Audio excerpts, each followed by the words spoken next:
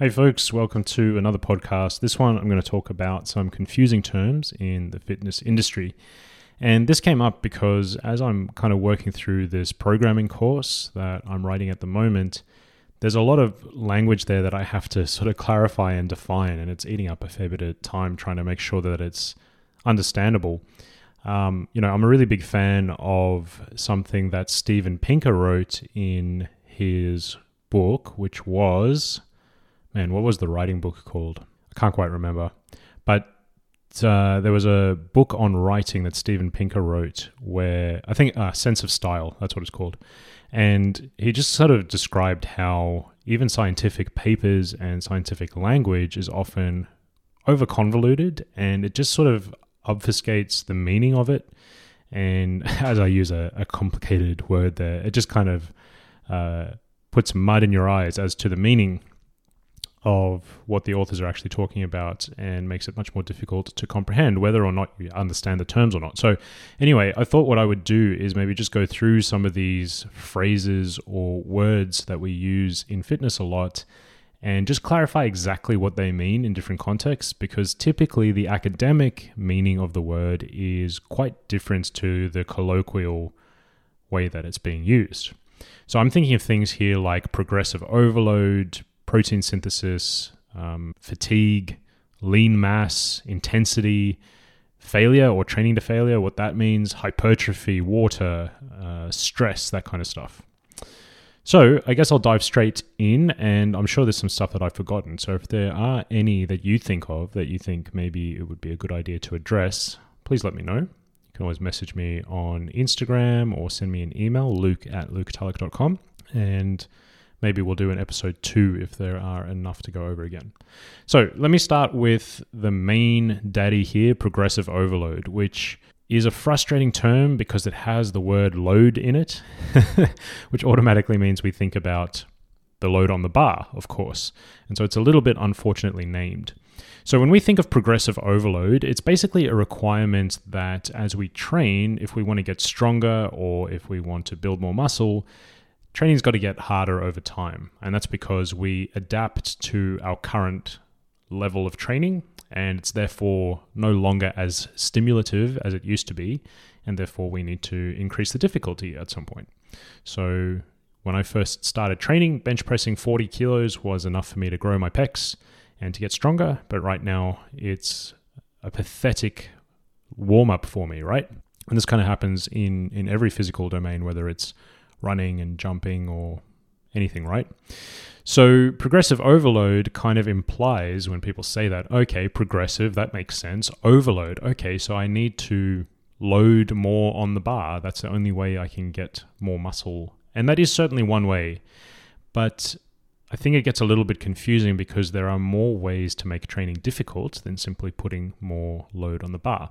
Now, I do think the typical way of progressing, or the easiest, most objective way to understand progression, is one of two ways. Either you got to lift the same weight for more reps than you previously did, or you've got to do the same number of reps and just lift more weight, right? So there's kind of two ways you can do it there. And those are the main ways, but you can certainly make exercises more difficult without manipulating those. You could manipulate the tempo. You could add pauses. You could use a more difficult variation of an exercise. There's a variety of things that we can do there. We can even play around with things like rest periods and so on. And that will make things more difficult over time, meaning that we can still make progress. And I think the frustrating part about this is that sometimes people think that if they're not adding weight on a really, really regular basis, that they're not actually making progress, or they're not providing some sort of stimulus to the muscle. So to give a more concrete example, let's say you're able to squat 100 kilos for 10 reps, week 1. I think it's implied by using this sort of progressive overload idea that maybe the next week you should be able to squat 101 kilos or 102.5 kilos for 10 reps. Or certainly that over a couple of workouts you should be able to do that. And the reality is that sometimes you're not really going to be able to progress weight that aggressively. It's just not really physically possible, right? And if somehow you're now capable of doing 102.5 kilos, that your previous workout of 100 kilos is now no longer good enough to allow you to progress at an optimal rate. And that's just not really true, right? Like that, if you are capable of doing 102.5 for 10 reps, like sure, go ahead and do that. But if you do 100 for 10 reps, it doesn't mean that suddenly you're not getting any stimulus at all and you're not going to get stronger and you're not going to grow. It's still going to be a really powerful stimulus. It's just not quite as strong as maybe what you're capable of now. And in the short term, I'm not sure it actually makes any difference. In the long term, of course, if you're not taking those opportunities to kind of increase load or increase the difficulty of an exercise by small increments, then it starts to add up. And perhaps after 6 months or a year, it's like, yeah, now you could have been capable of lifting 120 for 10 reps, but you're kind of stuck on 100. Sure, that's going to be a significant difference. But it just gets a bit confusing with this idea of progressive overload, or if you don't progressively overload, you're not going to get any better. In fact, I kind of just like to simplify it. You should just try really hard, right? Instead of going, well, last week I lifted 100 for 10. This week I have to lift 102.5. It's like, just try your hardest. And if you happen to lift 102.5, awesome. It's revealing your progress. Sometimes I think we get the directionality confused. In other words, it's not really like increasing the weights per se that is driving your progress. It's the fact that you have trained and gotten better and adapted that allows you to now lift a heavier weight. So it's more a reflection of your progress than anything. So anyway, I think just like getting in and working hard in the gym is sort of sufficient to satisfy the progressive overload principle. So that's the first one I think is really confusing, because we can improve by making exercises harder, but it doesn't have to be by increasing load, and the load increase doesn't have to be that frequent necessarily. All right, the next one I wanted to address is protein synthesis. Because we talk about protein synthesis quite a lot in the context of growing muscle, and maybe hypertrophy is another one I want to bring up, or hypertrophy. Sorry, I don't know what that accent was. I don't know what I'm doing. So when muscles grow, they can increase the sort of structural components, right? And those structural components of the muscle are built out of amino acids, and amino acids are built into proteins. So you can kind of think about it like the amino acid is like a Lego brick, and you take these Lego bricks and you put them together in a certain pattern, and then that builds a larger structure like a car or a house or whatever it is, and that's like a protein structure. And all of these protein structures are kind of put together in a cell, and that makes up all of the components. So some of the contractile tissues of the muscle fiber, or the contractile components of the muscle fiber, are built out of proteins. And so when we say protein synthesis in the context of growing muscle, what we really mean is muscle protein synthesis. And usually what we more specifically mean is like those contractile elements, like the myosin and the actin and all this sort of stuff that actually make up the contractile parts of the muscle fiber. But that gets a little bit confusing when we start referring to how nutrition affects protein synthesis, because, you know, when we train, like, yes, we're going to get some protein synthesis, and it kind of implies that, well, since we're contracting our muscles, it's obviously going to be muscle protein synthesis for the most part. But when we eat protein and we get a boost in muscle in protein synthesis, it doesn't necessarily mean that all of that is muscle protein synthesis. There is total body protein synthesis happening as well. Like, proteins make up a huge proportion of the stuff in our bodies that gets things done, that gets our metabolism going, that makes us function. Immune cells, various cell signaling molecules, different parts of different cells, like all of your organs have all of these specialized cells that have certain components, and all of those things are built out of proteins. And so when we say protein synthesis and we sort of refer to total body protein synthesis, what we actually mean is that, like, pretty much there's so much stuff that's being made in the body out of proteins. And we don't necessarily specifically mean muscle protein synthesis when you eat some protein and you see an increase in protein synthesis in the body. So sometimes you'll see things like, oh, well, you know, you get a really big boost in protein synthesis with 20 grams of protein or something. And it's like, yeah, you do. But if our goal is to maximize muscle protein synthesis, we might need a bit more protein. Because if we ingest 20 grams of protein and we see that protein synthesis in the body goes up. That's cool. But that 20 grams of protein has to be distributed between all of these different tissues that are trying to synthesize proteins. Our liver and our lungs and our kidneys and like everything else in our body essentially is synthesizing proteins, and it needs to take that protein that we ate and take the amino acids, the Lego blocks that it's built out of, and break that apart and then build it into its own little protein structures. And that means that there's probably not that much left over for muscle tissue. And so sometimes I think we get a little bit confused by saying, well, you don't need, like in a meal, you only need X amount of grams of protein to see a big spike in protein synthesis. Yeah, but maybe we're not talking about muscle protein synthesis. Maybe we're talking about total body protein synthesis. Or someone might say, well, 20 grams of protein or 40 grams of protein in a meal maximizes muscle protein synthesis. Well, that's cool, but we still want to have enough protein to maximize whole body protein synthesis, don't we? So maybe we need a little bit more. So anyway, I think that's just a little bit confusing, and we often see MPS or muscle protein synthesis, and I get the sense that a lot of people don't really understand what the relevance is. Ultimately, if we want to grow muscles, what we want is to spike up muscle protein synthesis repeatedly. And over time, it sort of accrues, and slowly but surely our muscles kind of get bigger and bigger and bigger.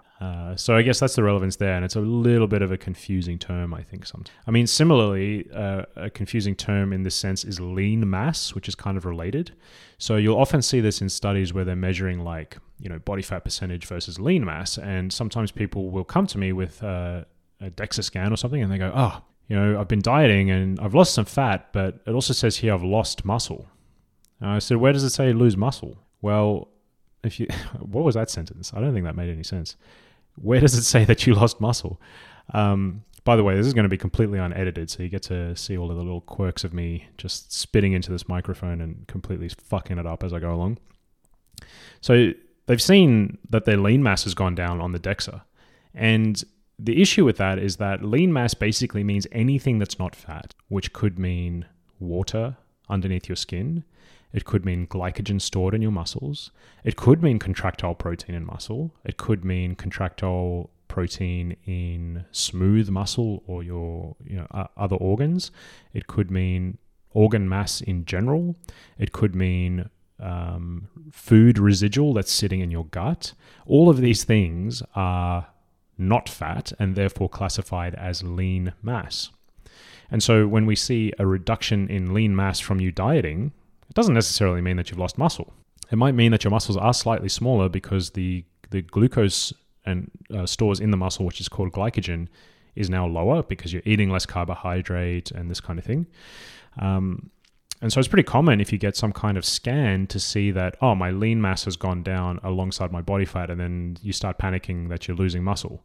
When in reality, it just means your lean mass is down. It doesn't mean your muscle mass is down. Similarly, if you were to, say, take a DEXA scan and go, I see my body fat's gone down and my lean mass has gone up, and therefore I've lost all of this body fat and I've gained muscle at the same time, well, it's probably not the case unless you're in a really specific category of person. So, for example, obese people or beginners tend to be able to lose a significant amount of body fat and gain a significant amount of muscle at the same time. But for most other people, it's not that likely. And so in this case, what's probably happening is that you've got more water retention or more food in your gut compared to the last time you had the scan, or more glycogen in your muscles or something. So again, lean mass is something that gets a little bit confusing sometimes. And I think the main application here is when you're getting body scans and things. So just something to keep an eye on. Now, another major thing as it relates to training that has really been prominent for me as I go through and create this programming course is the concept of fatigue. And it's really important because we need to understand fatigue because it tells us essentially how much training we can do and how to allocate things like volume, how to think about exercise order, how to think about rep ranges and exercise selection and a whole bunch of different things. But there's obviously a colloquial sort of term of fatigue, which basically means feeling tired. And that's not the same as fatigue in the context of training. Fatigue in training just means a reduction in performance. And that can happen on a short-term basis or it can happen on a long-term basis. I actually have a lot of other material sort of explaining this, but I'll give a brief overview here. So what happens is, as you train, fatigue comes in. For example, let's say I have a really hard training session and I start off doing a ton of like heavy deadlifts. It means that any exercises I do after that are going to be somewhat affected because I'll be fatigued from my deadlifts. I'll obviously have some subjective fatigue, like I'll just feel tired, but what we actually mean by fatigue in this context is that your ability to produce force and to perform is temporarily reduced because you've used a bunch of resources in contracting all of this muscle, and now it just can't perform as well. So if I do like 5 sets of heavy deadlifts that are really hard, and then I go afterwards and I do some walking lunges, and then I do some leg presses, and then I finish off with some leg extensions. Like by the time I get to the leg extensions, my performance is not going to be as good as it would have been if I did the leg extensions first in the workout. And that's because of fatigue. So it happens during a session, which has implications for our exercise order and our exercise selection. But it also happens over the course of, say, a training week or a longer term, right? So as an example here, if I did a really, really hard leg session on Monday, and then I came in again on Tuesday and asked you to do another really, really hard leg session, you're not going to perform to the same level. Why? Well, you've got fatigue. Maybe there's muscle damage and a whole bunch of other things that are contributing to fatigue. I won't get into all the causes of it because it gets very technical. But the idea is basically like there's this time lag where you're temporarily unable to perform to the same level. Now, you might be sort of back to normal and able to perform well again in 2 or 3 or 4 days' time, but there's this period in between where your performance is going to be down. And that means your ability to stimulate muscle and therefore get stronger or grow more muscle is reduced. And so this has implications for, how often we train and how much volume we do in each session. So this concept of fatigue is like fundamental to how we set up training, but I think that we get confused with the perception of fatigue or the subjective feelings of fatigue. Sometimes you'll feel subjectively fatigued, you'll feel kind of crap, but you'll go into the gym and be able to still perform really well. And it's important to have that distinction of really understanding what we mean by fatigue, because if we don't really understand that term, then it's difficult to truly understand its implications for things like, like I mentioned, exercise order, exercise selection, your training split, your training frequency, how much volume you're doing. So I'd highly recommend, if you are so inclined to learn a little bit more about fatigue, and like I say, I've got some material out there. I did a previous podcast called Clearing Up Fatigue, I think. So, if you want to go have a listen to that, hopefully I explain it well enough. If I don't, then please let me know and I'll find another way of making it clear. I'd really like to get your feedback on that, because sometimes things make sense to me, but I don't explain them in a way that makes sense to you. Cool. Now, another one in the training realm is intensity. And intensity, again, is something that has a colloquial sort of meaning of like feeling hard. But in weightlifting or resistance training in general, intensity actually has a different meaning. And there's sort of a couple of different ways that we can use intensity. Intensity is basically measuring how hard a set is, but it doesn't have anything to do necessarily, again, with subjective feelings. Traditionally, intensity was just used to mean load on the bar. And typically that was expressed as a percentage of your 1RM. So if I were to ask you, what intensity are you working at with your squats today? You might say, I'm doing sets of 5 at 80% of 1RM or something. So you're basically telling me what weight you're using. Now, more recently, there's been a movement. So we would call that absolute intensity or intensity of load. But there's also another version of intensity, which is relative intensity. And this is basically trying to describe, okay, for a given load, how close to failure am I getting on this set? I'm going to talk about failure in a second as well. But this is where RPE or reps in reserve come in. And the idea here is that you're just trying to describe, okay, I'm lifting, 100 kilos, but like how difficult was this set? Was it like I'm able to do 10 reps at 100 kilos, but I'm only doing 5 reps with it? Or am I capable of doing 10 reps and I'm going all the way to failure and I'm doing 10 reps? Because those obviously are pretty different looking sets. And so that's what we mean by intensity, is not like necessarily how difficult did that set feel, but more how close to failure were you, or how much load did you use? So it's a good thing to just kind of keep an eye on, because if you ever see any discussions around programming or periodization or anything like that, then, typically the idea of intensity is going to be talked about in that context rather than like, I got really psyched up for my lift, and so I was super intense when I lifted that one. So let's move on to failure then, because I just mentioned that. Again, I think there has to be a kind of good definition around failure, because sometimes what happens is we view failure in a different way, and we're not talking about the same thing when we talk about training to failure, or if we use reps in reserve or RPE, we need to understand what we mean by failure. And generally speaking, I try to view it as like a technical breakdown. So if you look in the literature, when they say failure, they'll usually use this term called volitional failure. And volition implies like free will, essentially. So if I say volitional failure, it's like you've chosen to terminate the set. And so in the research, when we're trying to figure out, okay, is it better to go to failure or stop short of failure, it's really important to have a look at what exactly are the researchers using to define failure. Because if it's volitional failure, then what it means is that they've asked the participants to do as many reps as they can until they feel like they want to terminate the set, which may mean that they're not actually going to the point of concentric failure, for example, to the point where they're physically unable to complete a rep. They might just be going to the point where they kind of feel a bit uncomfortable, or it's burning a bit or whatever, and they just decide to stop, which are two different things, right? Now, again, that concept of concentric failure is maybe a little bit more objective, but you also have to think like, okay, well, concentric failure basically means the inability to complete a full rep. But we have to also ask ourselves, like, what constitutes a full rep? If someone's still able to get out almost like 3/4 of a rep, so to speak, perhaps that's still a stimulating rep. Perhaps that's still useful to do. And so again, it gets a little bit dicey as to where the line of failure actually is. But regardless, I think it's important to sort of understand what we mean by failure. Now, this is really important. It's like a bit more obvious when you're doing like a single joint movement. Like let's say you're doing a bicep curl or something. I mean, it's reasonably obvious where failure occurs there. But when you're doing something like, say, a squat where you have a lot of major muscle groups involved, you may find that one of those muscle groups reaches failure before the others.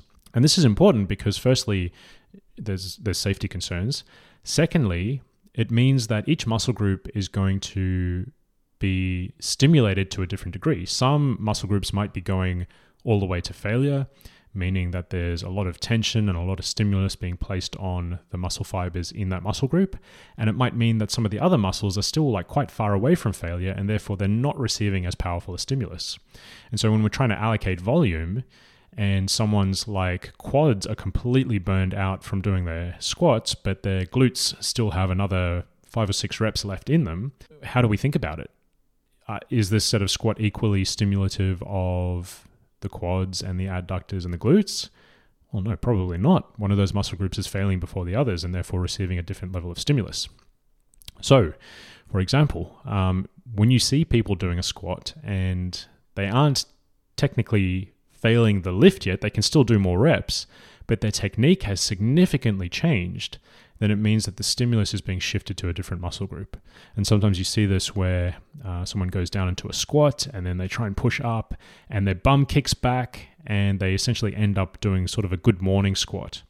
What that means is that they've gone down, their quads are sort of too fatigued to continue lifting and they've hit failure. And so what happens is the brain just sort of shifts the emphasis onto the posterior chain to complete a rep. Now, technically, we might not be at concentric failure for the squat there because we can still do more reps, but because our technique has changed significantly and because our quads have actually hit failure, we're now getting into this situation where each muscle group is kind of having a different contribution to the movement. So that's just something to kind of keep in mind when we're talking about failure as it relates to the research. It's not as clear cut as basically saying, well, the research shows that if you go to failure, it's better than not, or whatever it is. It's kind of got a lot more nuance to that, and it's important to kind of figure out what these definitions are, or to be really clear how the researchers are defining things like failure when they're talking about a study, or even if you see like an infographic or some post on social media, like what are we actually talking about when we say failure? I think the last one I wanted to mention was just like around water and bloating. So I've made a few posts in the past about how certain things can cause your scale weight to increase because of water. So things like stress, or more recently I made some posts about taking creatine and how it increases water retention in the muscle. And some people kind of have this concept of water retention meaning a certain thing or having a certain look to it. So when I say water retention, I think a lot of us probably think, water underneath the skin. Maybe they associate it with kind of looking a bit flabby or a bit wobbly or a bit puffy or something like that. They kind of have an idea of like edema or something in their head. But when I'm talking about water retention as a result of increased carbohydrate storage in the muscle, or creatine dragging water into the muscles, this is something that's only going to make your muscles look bigger, and it's actually not going to create a sort of watery or bloated sort of look in terms of like water being underneath the skin, so to speak. So again, it kind of is this loaded term, I suppose, but just to kind of explain each of those things that I just mentioned, firstly the carbohydrates and then the creatine, there's a stored form of glucose that exists like in a few different tissues in the body, but mostly in the liver and inside the muscles. And these tissues can store glucose, and the stored form of glucose is called glycogen. And every gram of glycogen contains within it some molecules of glucose and some water molecules. So I think the typical sort of saying out there is that if you have a gram of glucose being stored, then there's sort of 3 grams of water that go along with it to be stored inside the muscle. And so the idea is that our sort of water weight is going up, and that's quite changeable, but it's not actually so it's going to affect our weight on the scale, but it's not going to really change how our body fat looks, so to speak. In fact, it might make our muscles look a lot fuller and in fact improve how you look, so to speak. So that's one thing to bear in mind, and it's kind of a similar thing that happens with creatine. Creatine attracts water with it, and when we take creatine as a supplement, it slowly saturates our creatine stores inside the muscle, and that brings water with it. And that will mean that your scale weight's going to go up, but it doesn't necessarily mean that it's going to make you look watery. And so when we start to talk about water weight and that kind of thing, I think it's important to just kind of understand that we're actually talking about water inside lean tissues. We're not talking about having a bloated belly or water underneath the skin or anything like that. Those things can happen if you get really stressed, or let's say you have an injury or some kind of allergic reaction or whatever. You can get that sort of puffy looking thing that is associated with a bit more water being attracted to certain areas of the body, but that's also quite a temporary thing that doesn't necessarily stick around, and it's quite different to what we're saying when we mean water retention inside the muscle. So I think that was something that popped up a little bit in the comments during those social media posts that I kind of wanted to clear up a little bit here. Anyway, I think that's what I had today. Hopefully that's given you a little bit more insight, and hopefully, I guess the idea is just to kind of make it clear that there are some terms here that are quite loaded in terms of their colloquial meaning, and there are some terms that have a specific meaning from almost like a jargon context when we're talking about training with weights. And so it's good to keep an eye on that, because a lot of influencers or articles you read or even research articles will use a particular term with a really specific meaning. And it's important that we understand the definition of that meaning in context for us to really get the full concept of what they're talking about and to not misinterpret it. If there are any other terms that you think are a little bit confusing that maybe people get the wrong idea with, as I say, send them to me. Let me know. I think I'm going to come across a lot more as I continue with this programming course, but those are some of the main ones that I thought of. Cool. Feel free to send me an email, luke@luketulloch.com. You can follow me on Instagram @_Luke Tulloch, and I'll catch you in the next one. Cheers.